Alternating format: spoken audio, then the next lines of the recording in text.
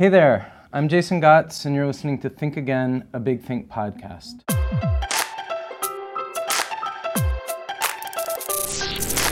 Started in 2008, Big Think is a kind of online think tank of big ideas from some of the most creative thinkers on the planet. On the podcast, we revisit these ideas in new ways. Our producers surprise me and my guests with short interview clips from Big Think's archives, ideas that we didn't necessarily come here expecting to discuss. I'm very, very happy to be here today with the writer Elif Batuman. Elif has been a staff writer at The New Yorker since 2010. Her first book, The Possessed, Adventures with Russian Books and the People Who Read Them, was a finalist for the National Book Critics Circle Award. Her new book, The Idiot, is her first novel. The main character's consciousness was such a funny, lucid place to dwell for a while that I spent the whole book wishing I'd never have to leave it. That character is Selin, a Turkish-American Harvard undergrad in 1995, and the novel's the story of her figuring out how to navigate relationships and life in the semi-grown-up world. Welcome to Think Again, Elif. Thanks so much. So happy to be here. Yeah, I'm so glad to have you here. I think let's start, if you don't mind, with a short reading from the book as an entry point into the conversation. So this is a moment in the book where Selin and her friend Ralph are like just wandering around, and it begins right there. Mm-hmm. Yeah. We spent the next 2 hours doing the kind of pointless things we always did. We walked back to the river, and when it did finally start raining, we ran into the lobby of the Doubletree Hotel and sat on the floor in the glass elevator and watched the rain. Sometimes someone called the elevator, and it went up or down. Nobody seemed to mind us or told us to leave. When the rain stopped, we went to Chili's and ordered an awesome blossom, a gigantic, battered, deep-fried onion cut into petals. We ate about a third of it. Then it became impossible to eat anymore. One of the most remarkable things about the giant, sculpted, deep-fried onion was its powerful resemblance to an artichoke. Ralph told me about the onion and artichoke theories of humanity, which he had learned in sociology class. According to the artichoke theory, man had some inner essence, or heart. According to the onion theory, once you had unwrapped all the layers of society off of man, there was nothing there. Seen from this perspective, the idea of an onion masquerading as an artichoke seemed sinister, even sociopathic. In later years, the awesome blossom became known to contain almost 3,000 calories and was named the worst appetizer in America by Men's Health, at which point Chili's took it off the menu. And yet, like, it's good that it existed for a moment just so that philosophical reflection could happen, you know? Yeah, that's the complexity of the world. Yeah, I mean, I guess it's sort of impossible not to commit the intentional fallacy in looking at this book. I mean, I guess a lot of this is coming from your own experience. Yeah, that's true. That's a safe guess. Yeah. And I mean, we don't have to like do a point by point postmortem, but I guess I was wondering throughout whether Selin keeps notebooks. I was wondering whether like you actually kept and go back to detailed notebooks of when writing something like this, just because the moments are so specific. I mean, or you have a really great memory or imagination or both. Like. Well, when I turned in this manuscript, I was 38, and there's no way I could have remembered all of those details from when I was 18. Right. But actually, I wrote the first draft when I was, I think, 23. I wrote the first draft in like 2000. I took a year off of graduate school to write a novel, and I wrote this like long novel about my college experiences. Right. And then I couldn't finish it, and I went back to grad school, and I kind of forgot about it. And then in 2015, I was supposed to be writing another novel that was about much more recent experience. Like it was also on the autobiographical side, but it was set in 2010. And I found myself writing a flashback in it to the narrator's college years. Okay. And then I was like, why am I sitting here trying to invent this like a chump when I like wrote a whole novel that I'm not looking at because I know it's going to be embarrassing and stupid, but like it's going to be better than sitting here pretending that I can remember stuff that happened. So then I looked it up, and I know that when I wrote it, I had a lot of stuff that I've lost since then. I had all of my undergraduate emails at that point, which I don't have anymore. Okay. I did keep diaries. So I think there was a lot of documentary evidence that went into it that I don't have access to anymore. So it's odd. It's kind of a time capsule of a forgotten time for me. I mean, I'm really interested in these processes and like how, my question is sort of, first of all, why do you think you sort of weren't ready to finish it back when you were 23? Let's start there. Yeah. I think there were two reasons. One reason is it was quite autobiographical, and I felt at the time that I had to fictionalize it more. So the part where I literally got bogged down was, so in real life, I spent the summer after freshman year teaching English in a Hungarian village. Right. And I wanted to write about that, but I somehow thought I had to like protect the village by fictionalize it. Okay. So instead, I had it set at, I was living in San Francisco, and I had a subscription to the San Francisco Public Library, and they had some kind of display on Karl May, and then I learned for the first time that there are like Europeans who are obsessed with Native Americans, and at the same time, I read online about this. I was like looking at the web page of a Hungarian university, and on the anthropology department page, there was this story about how the anthropology department was going to go to Africa to study. They had gotten this money, and they had been preparing to study kinship structures that were in this one particular village community somewhere, and then they couldn't get visas, so they didn't go. So instead, they just moved to the Hungarian countryside and set up that village with, like, they replicated the kinship structures with the graduate students. Oh, wow. And I thought that was amazing. So I decided that instead of a English teaching program, I would invent a Native American anthropology program where they were like bringing American college students to like help them with like, I don't know, authenticity, which is completely absurd. So it was unwritable. I just couldn't write it. So that's where it really but it would ground be into the so mud. wonderful at the same time. I mean, unwritable because you couldn't do it without like sort of caricaturing the whole thing somehow. Yeah, without and why? Why would they? Why would you invite American college students to help you, to tell you about Native Americans? It just doesn't really make sense. Like, because they didn't speak English. It's like kind of I was sort of eliding the whole colonial history of. Right. Maybe that's why. Right. I'm not sure. There's or something wonderfully cartoonish about it. There is something wonderfully. It would have been a different book if I could have written it. Maybe it's a book for a different writer, and that just wasn't what I was able to do.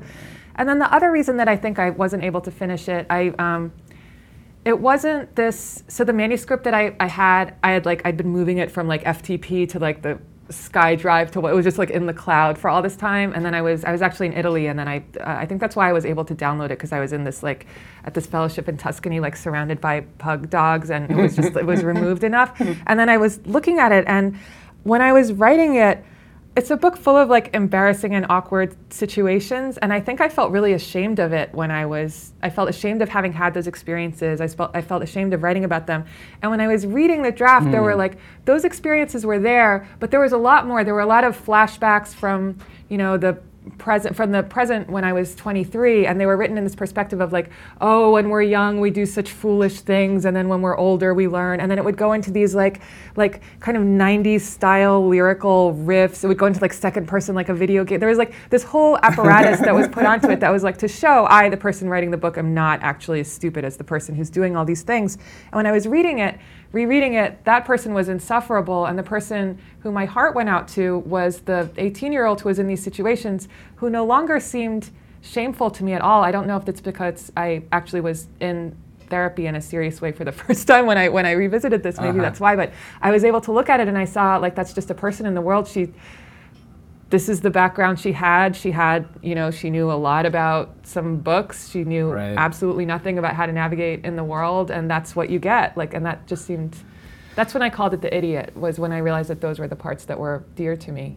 Yeah, no, I mean, that's right. There's no sort of judgment on Céline at all, and in fact, I get the feeling like she has a lot of doubt. She/old you has a lot of doubt about this sort of anthropologist on Mars kind of a way she has of looking at the world, but there's no from the reader's perspective, and maybe from your perspective writing it, there's a lot of love for the way that she sees, like, she's a remarkable view, on things. Like oh, thank you. Yeah. One of the comments from readers that made me the happiest was I've had lots of wonderful comments from younger women, which makes me very happy, but I was very surprised that an older man told me when I read this, I remembered just what it was. I went to Brown after I came from the Midwest. I didn't know anything, and I was so ashamed of myself, and I was so embarrassed about my mistakes, and reading it, I just thought, you should give that guy less of a hard time. It just made me so happy. Well, I mean, I wondered, though, like, about, like, continuity between that and you now. Mm-hmm. Like,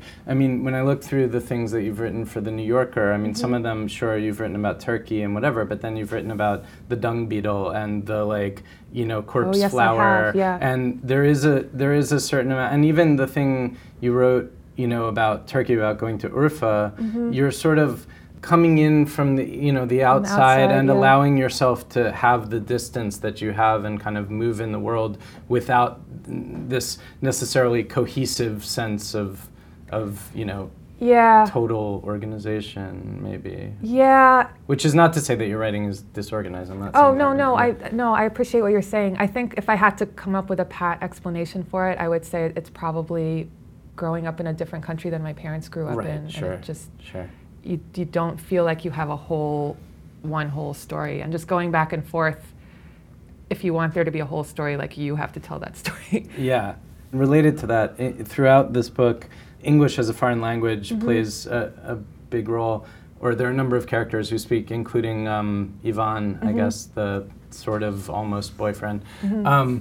There's a strange kind of poetry and, like, philosophical displacement that happens somehow from that language. Like, what do you think about? I felt like you were aware of that as a writer, like, kind of how that language jars you into seeing things more clearly in some ways. Yeah, definitely. I think by the time I wrote it, I'd had 1 year of graduate school, so I had the certain critical apparatus that I was drawing from, and I was really struck by Shklovsky's idea of defamiliarization, of artistic language as language that defamiliarizes, which, speaking a language you don't know, also defamiliarizes. So there's some connection between artistic. Oh, that's interesting. Yeah. And also, there's also a quote by Tolstoy that I was really moved by, that said, when you first go to the Caucasus, it's as beautiful as a poem that you half understand in a foreign language, and maybe later when you understand it, well, it's not quite as beautiful as it was when you didn't really understand it. And something about that, because there's the other line that's being tread a lot in The Idiot is the line between the pretentious and the acceptable. Right. And it's like, I think it's really connected to that. It's like there's a certain amount of beauty that you can only get by being sort of unclear, which is people experience as frustrating, but that's what you have to do if you want to get to that level of mystery, and that's there in foreign languages too. Right. As I was saying, my wife is Turkish, and I've been to Turkey a number of times. And, like, there's a video that we did when we first, before we were married, we traveled around quite a bit, and we filmed, you know, with a little handheld camera, maybe 24 hours of going through Cappadocia and various places, with me mostly babbling, you know, commenting on the scene, right? And I go back and I look at, and then we cut it down to, like, a movie, you know, an hour or whatever.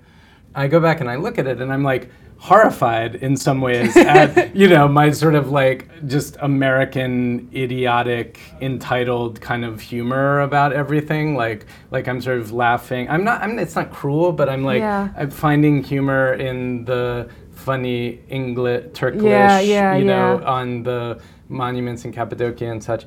And yet, the experience of wandering around those places was, you know, life-changing for me, precisely because I, in part, didn't understand anything. You know? Yeah, definitely. Yeah. I'm working on a sequel to The Idiot, and part of it takes place in Cappadocia, and that is a very destabilizing and kind of life-changing place. It's amazing. Yeah. I mean, for the audience, Cappadocia is a region with, like, crazy land formations created by volcanoes, I think, a million years ago, or volcanic activity, rather, that are sort of like these cones or fairy chimneys, and many of them were inhabited by early Christians who later ended up fleeing from the Roman Empire. Yeah, it was like always on the edge of some empire that was fighting with another empire, so there was always someone trying to hide there. And the same thing that made the rock able to be sculpted in those formations made it really easy to dig, so there's just these whole underground cities, and then there's these, like, huge just phallic rock formations with, like, houses inside and, like, places for like birdhouses and it's right. just bonkers. And also like incredibly imaginatively fertile is the fact that something like 5% of those underground cities have been excavated apparently. Oh my God, yeah. Yeah. And they're just these massive winding catacombs, that some of which could house 10,000 people. Yeah. That we don't know about. Incredible, crazy place It's to an incredible, go. crazy It's place. like going to Mars.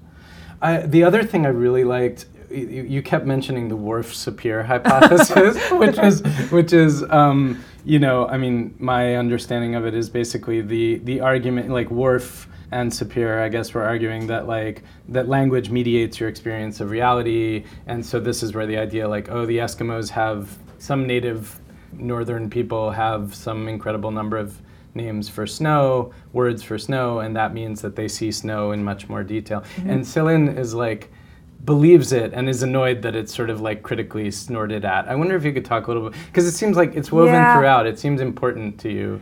It is important to me. I haven't really kept up with the state of linguistics, but I still think it's true. I mean, I see they set out with these hypotheses where if Sapir-Whorf hypothesis was true, then we would expect this. We would expect people whose languages have more words for different colors to remember paint chips better than other people. And then they did studies and showed that that was not true. And then they said, okay, the Sapir-Whorf hypothesis is false. Or they said, they went and they looked at the words for snow and they found that English has just as many words for, if you count slush and sleet and flurry and whatever. And to me, that was like they didn't choose the right I don't know. I'm not sure what would be the right, I'm not good at designing these empirical tests, but I'm not sure what it would be. But I feel like they were not quite testing the right things.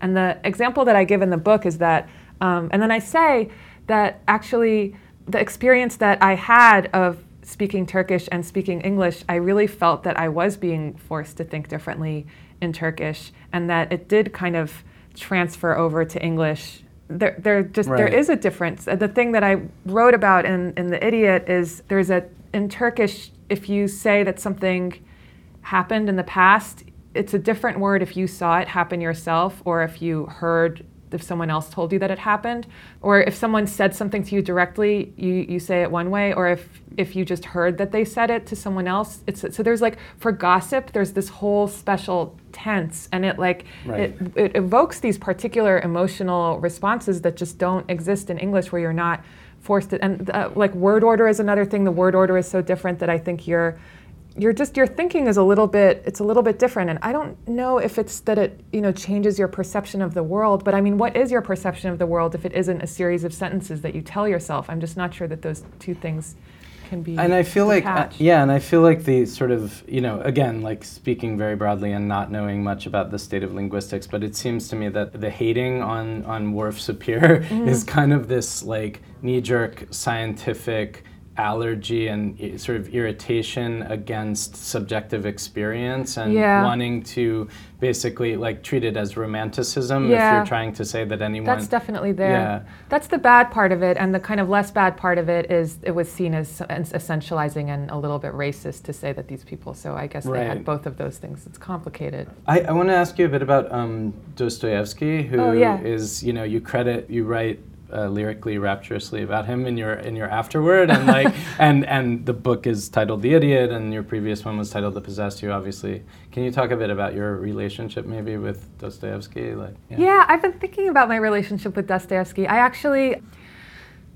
When I wrote The Possessed, the title comes from Dostoevsky's novel The Demons, which was translated into English as The Possessed. And when I wrote that book, I originally thought of it as a retelling of Dostoevsky's Demons set in a Stanford-like comp lit program. It was going to be a novel, and then everyone was like, oh, that's an awful idea. So instead I did essays, and that was kind of the title essay was sort of what was going to be the basis of that novel. So Dostoevsky's novel was really important for that. But elsewhere in the book, for me, the most important Russian novel in my life was Anna Karenina, and maybe, Eugene Onegin. They're sort of together, but more Anna Karenina, and Dostoevsky's maybe, I don't know, somewhere a little bit after that. And I don't know how useful it is, but there's this tendency to divide people into Tolstoy people and Dostoevsky people. Okay, what's in broad strokes, what is that? What does it mean if you say that you're a Tolstoy person? Yeah. I guess the Tolstoy people are they're more into realism, and there's more historicity in Tolstoy. I don't know, Dostoevsky the people who like Dostoevsky see themselves as more kind of intellectually rigorous, and the people who don't like Dostoevsky see Dostoevsky as histrionic. And there's this word in Russian, Dostoevshchina, which means Dostoevsky-ness, and it just means like running around and screaming and like prostrating yourself on the floor. It's like, it's a very useful word. How did the meeting go? You can just be like, too much Dostoevsky. But That's great. I thought of it kind of as like, Tolstoy is sort of more, to me, cinematic, and Dostoevsky is more like theater. Like, it's more schematic. It's like there's these 5 characters in a room. Their situations have been like ratcheted up to the 9,000th degree, and it's like if you take someone whose poverty has been like lifted to this, and someone whose abasement has been lifted to the mathematically highest degree, and then you insert a monk, then like what happens? No, go ahead. Whereas with Tolstoy, it seems more like he's taking less abstract and more realistic. So he cares more about the furniture, he cares more about the scenery. It's like, it's a little less like this psychological theater that is in Dostoevsky. And I always thought I liked Tolstoy better because I like to just go into that world and forget myself. And there's something very, I mean, they're both super Christian, but there's something a little bit excessively Christian about Dostoevsky that I found sort of alienating. So I always thought that I was a Tolstoy person. And then as I just went through life, I realized that at some point I was like, okay, I've written 2 books with Dostoevsky titles. The first book was supposed to be a retelling of a Dostoevsky book. Then there's like a conversation in The Idiot where Sirin and Ivan talk about Dostoevsky, and Ivan's like, he loves Dostoevsky, and Sirin's like, I don't really care for him that much. And I was like, at what point am I going to admit that like I really like Dostoevsky? And that I feel almost like with Dostoevsky, that with some people of whom I guess I'm one is drawn to it very powerfully and then also very powerfully repulsed, which is actually the kind of situation that Dostoevsky describes all the time, like this perverse feeling of like I love it and yet I hate it. And like if you look at Nabokov, he's always saying horrible stuff about Dostoevsky, but then if you look at his actual, like volumes have been written about the Dostoevskian subtext in Nabokov's novels, and they're really there, so it's clearly it gets in at some level. Yeah, I mean, Nabokov was such a kind of, I love him so much, but he was such a...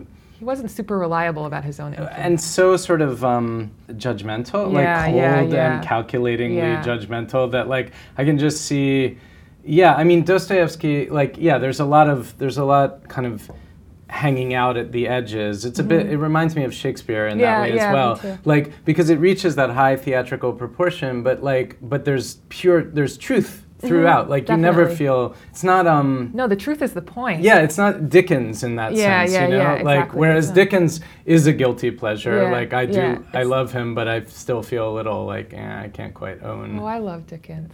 I mean, I love it, but like, then there's a part of me that, like, he's such a sap, I just feel like a sap, but I love him, but I feel weird about it a little. That's Nabokov's criticism of Dostoevsky that I remember, is that there is a scene where Raskolnikov and Sonia are sitting next to each other, and it's like, and so the criminal and the harlot sat over the good book in the light of the flickering candle, and Nabokov was just like, nope.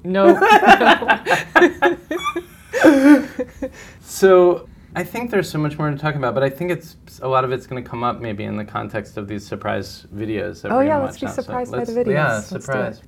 So the first one that we've got is Maria Popova. Okay. Talking about the genius of Ursula Nordstrom, who I don't know who that is. So I don't either, let's see. unless she's the founder of Nordstrom. Behind our favorite children's books, a woman who championed imagination. Hardly anyone has raised more conscientious, imaginative children than the legendary mid-century children's book editor Ursula Nordstrom, who brought to life such multi-generational classics as Margaret Wise Brown's Goodnight Moon, E.B. White's Charlotte's Web, Shel Silverstein's The Giving Tree, and Maurice Sendak's Where the Wild Things Are. During her long tenure at Harper & Row, Nordstrom was not just an editor to her authors and her artists, but their friend, their confidant, their therapist, their greatest champion always. She stood up against censorship and constantly bolstered the creative confidence of these young writers and artists. She was especially instrumental in the life of Maurice Sendak, who might not be who we know him as today without her. And she, by the way, was a beautiful letter writer. Her letters are collected in a book called Dear Genius by the children's book historian Leonard Marcus. And so in one exchange with Sendak, He wrote to her despairing over having been commissioned to illustrate the work of Tolstoy and feeling utterly inadequate to match Tolstoy's genius. And so she wrote to him and said, "You may not be Tolstoy, but Tolstoy wasn't Sendak either. You have a vast and beautiful genius." This emboldened Sendak enormously, and by the following year, he was already working on his very own Where the Wild Things Are, which went on to become one of the most beloved children's books of all time. But most of all, Nordstrom defended the world and the experience of the child against all the commercial pressures for commodities and conformity and politely boring storytelling that dominated children's books at the time. And so the most benevolent patron saint of modern childhood ended up being a gay woman working at the height of consumerism and somehow managing to publish and envision and defend books that were not forgettable commodities, but extraordinary masterworks that stood the test of time and moved and inspired and enchanted generations.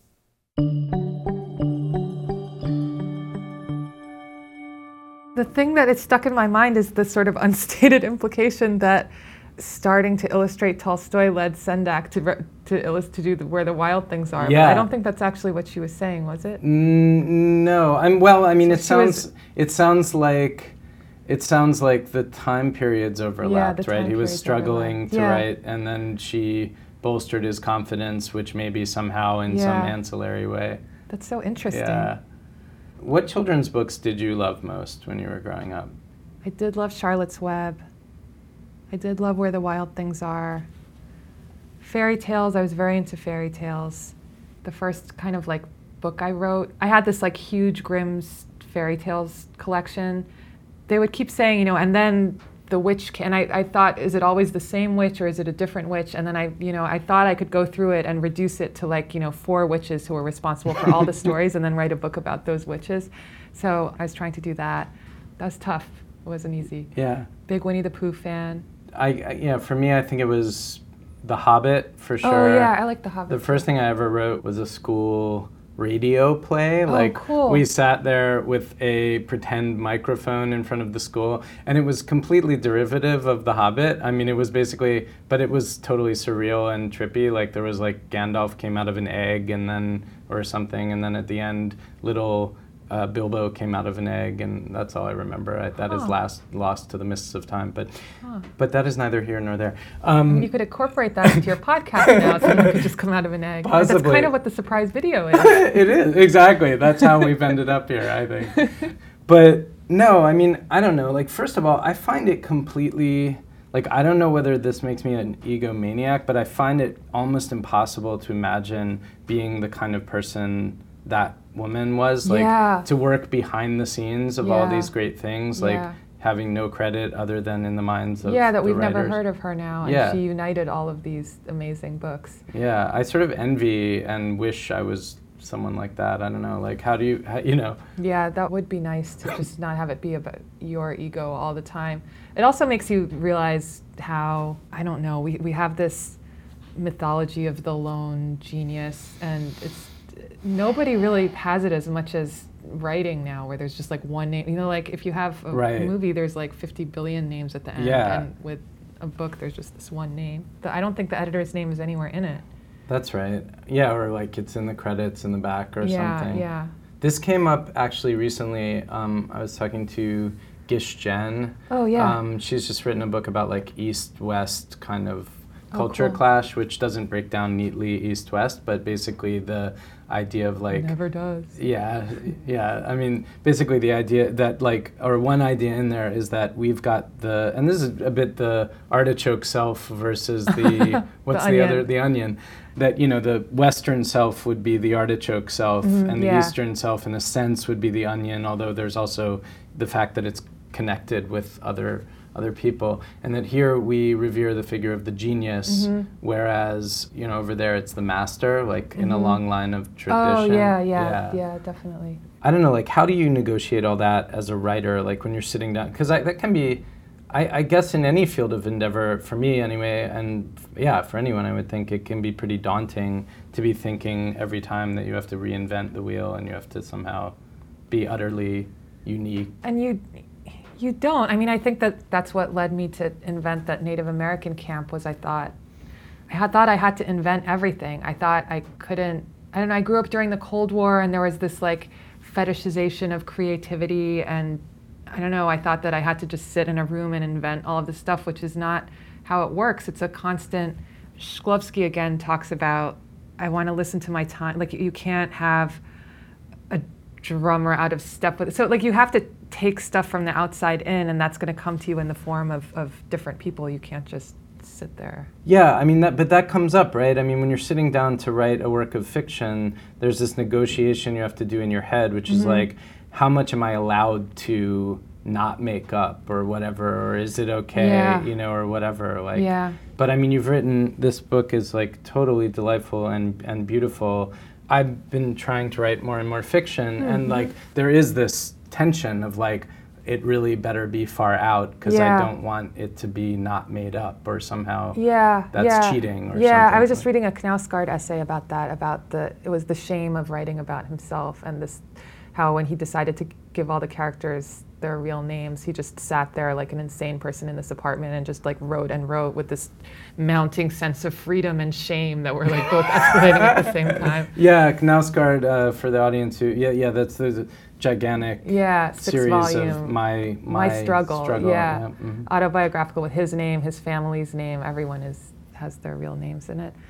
Yeah, we make this very clear and bright distinction in some ways that I guess is sort of fake, like between I don't know. The way I think of fiction and nonfiction is like I ended up with a career as a nonfiction writer, which I always wanted to write novels. And I ended up, writing nonfiction for The New Yorker, where it's really, you have a fact checker, and I learned so much about nonfiction and how important the truth is. But the way I feel now is there's like, you're either making a truth claim about what you're writing, and there's a lot of reasons that you want to do that you want to say, this really happened, this is true, you can call them, you can, and then you call it nonfiction. And to me, I don't know, there's kind of like an implication that people sort of act as if to say fiction means there's a stamp on it that says nothing in this book is true, which to me is ludicrous. To me, fiction just means that you're not making a truth claim. You're saying maybe it happened, maybe it didn't happen. That's not the point. The point is this story that I'm telling. I mean, for me, there's sort of a generosity to fiction which kind of recognizes how flimsy our memories are and how flimsy our kind of claims on truth are to begin with, Yeah, and why invoke them if you don't have to, if you don't, there's a whole lot of reasons. Like I was just thinking about Isaac Babel, like as a reader, I would sort of like to know how much of the things in his stories really happened and how much didn't, but I'm happy for them to be called fiction. I'm happy for my curiosity to not necessarily be accommodated in the genre, because maybe if it was, he wouldn't have been able to write them for whatever reason, I mean, obviously for political reasons, but for a whole lot of other reasons too. At the same time, the idea of the intentional fallacy makes people, which for anyone who might not know what that is, I guess it's attributing motives that belong to characters in fiction to their creator, or trying to find the author in the work. in some or ways. just taking the narrator as the author. And I mean, obviously, overdoing that is bad, but it also kind of introduces this guilt, though, that somehow it's prurient to want to know what's true and what's not. But I don't see. It's not. Of course, it's not. Of course, you want to know, and the relationship between what actually happens in the world and its transformation into literature is one of the most interesting questions there is about literature. Like in a way, of course you want to know, but I mean, I guess the danger is okay, therefore Nabokov was a pedophile, But and you can't. Of course, it's natural to want to know and to, I don't know, that's a huge gray area, of course, as to what extent do you have the right to dig stuff up and to do sleuth work, and I think that changes after the author is dead, but, it's natural to want to know, but I don't think it follows that we have a right to ask that of the author. Like, I don't know, a lot of times people say to me in more or less polite ways, why are you calling this a novel? It's obvious it all happened. And setting aside whether or not it all happened, let's say it did. Let's say every single thing in The Idiot happened. why do I have to call it anything? You know, like, why do I have to say that? Maybe if I had to say that everything in it happened, I wouldn't have written it, or I wouldn't have been able to write it. Like, maybe we would have a different series. We would have if Proust was writing a memoir, why would we force Proust to write a memoir when he wanted to write a novel? It just doesn't make any sense to me. Right. Again, that's that sort of like irritable, rigid characterization, categorization that we want to do, like for whatever reason. Well, and sort of it's a to very Western reclaim, thing. and sort of to reclaim the novel because if it's all true, then it sort of joins the ranks of everything else, of the rest of human knowledge. Whereas if it's a novel, it's its own little world.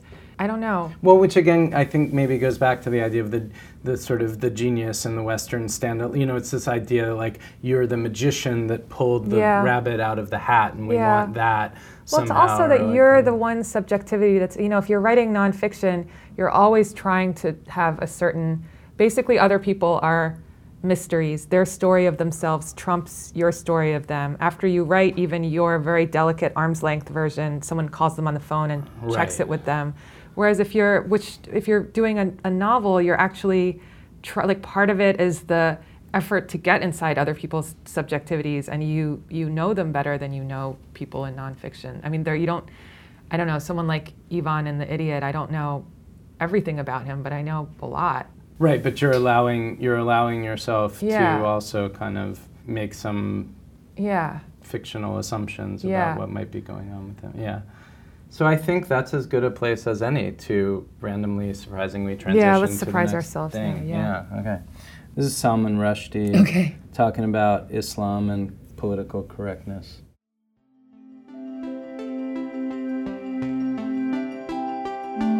I think there's something very worrying happening, as it were, on the left.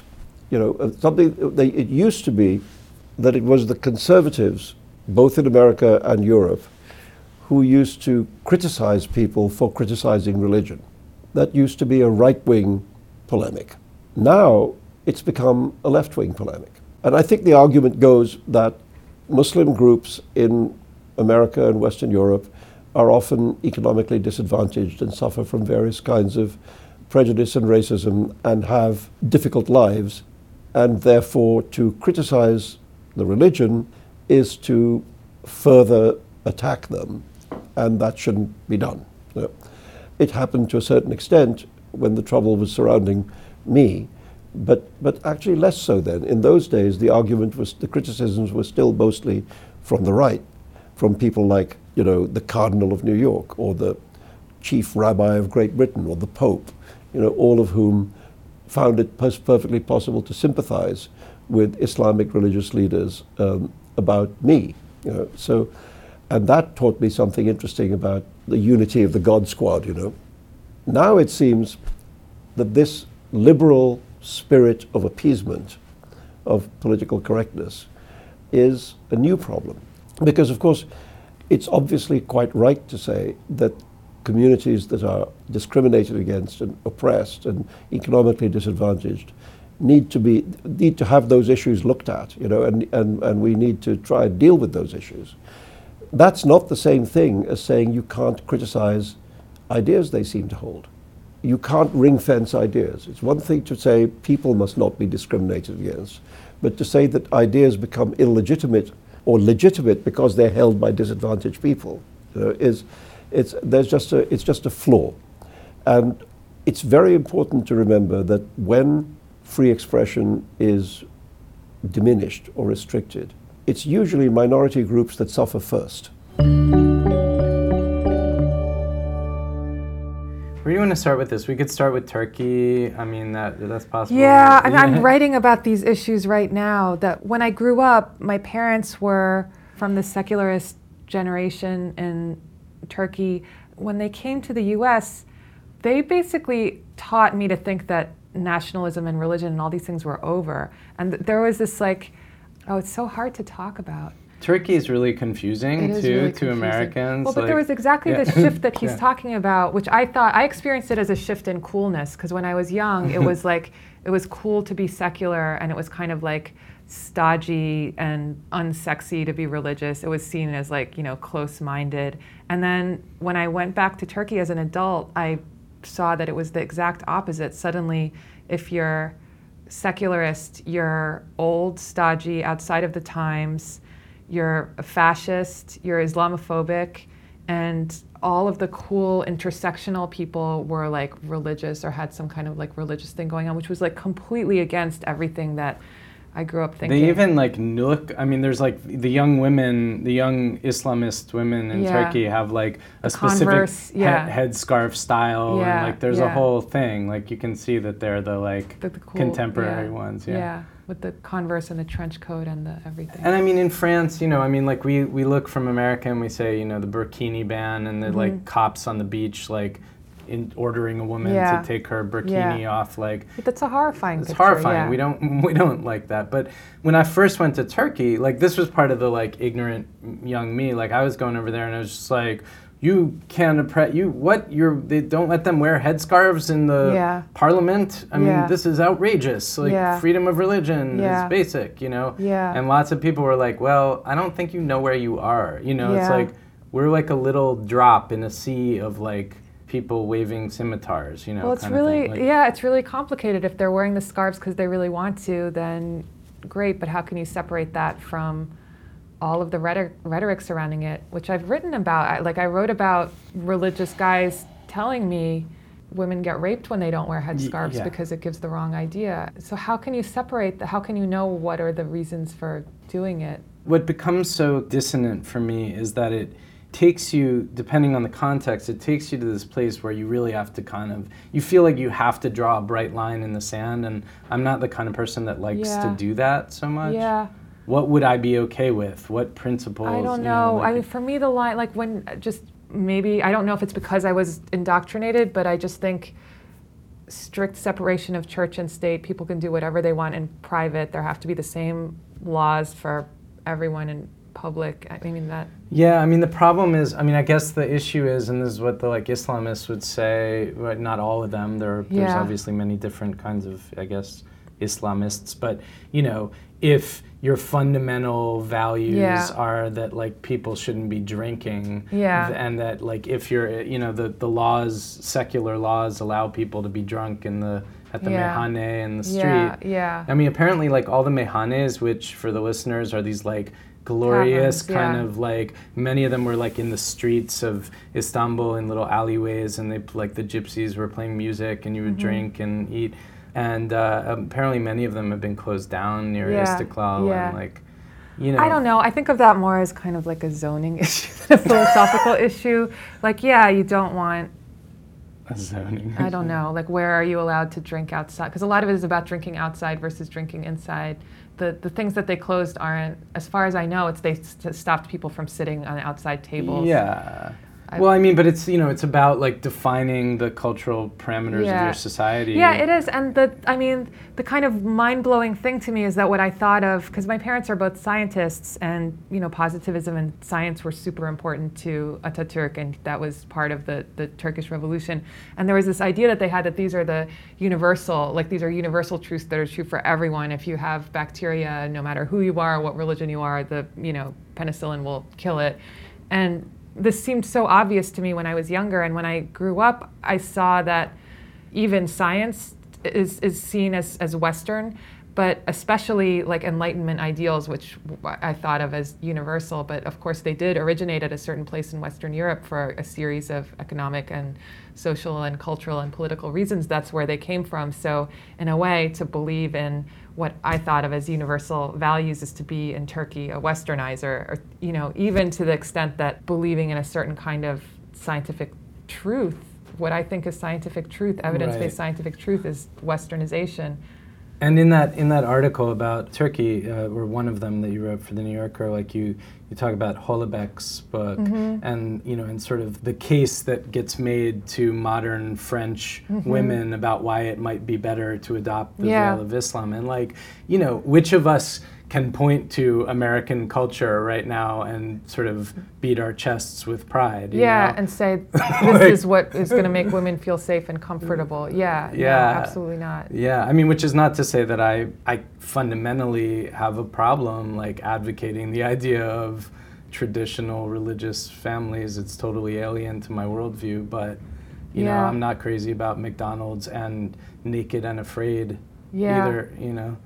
Yeah. Which is, you know, a TV show apparently. Like, I don't know, but they I make don't. people naked I and don't put them like in the being jungle or something. Afraid, and this sounds like it would make it even Yeah. worse. And when you add McDonald's to that, it sounds very distasteful. Yeah. But I guess I would just think that when education gets to a certain level, then people want to eat in McDonald's anymore.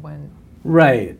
That's true. But I mean, it's going to be a really long time until that happens, and in the meantime, we're going to suffer no matter what we do, whether we're in a traditional society or whether we're running Right. around in the jungle like we are here.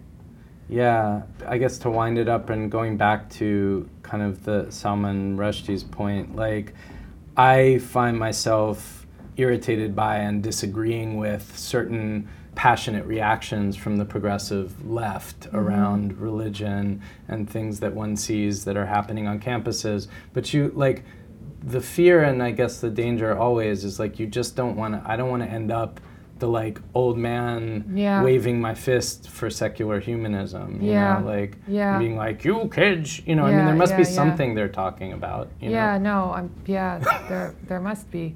Well, and on the other hand, after Trump, I think all of us old secular humanists feel a little bit empowered to not be like, oh, everyone's ideas are equally valid. Like, no, it's important to stand for the, That however too. stodgy they seem. It's just weird to find oneself on the conservative side. Yeah, it go is ahead. weird. It is weird. It messes with your self-image.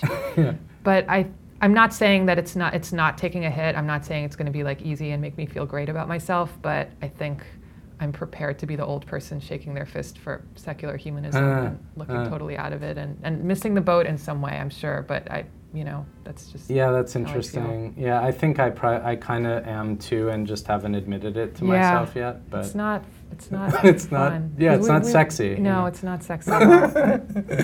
on that note, Elif Batuman, thank you so much for being on Think Again today. Oh, thank I you. really This is a enjoyed it. pleasure.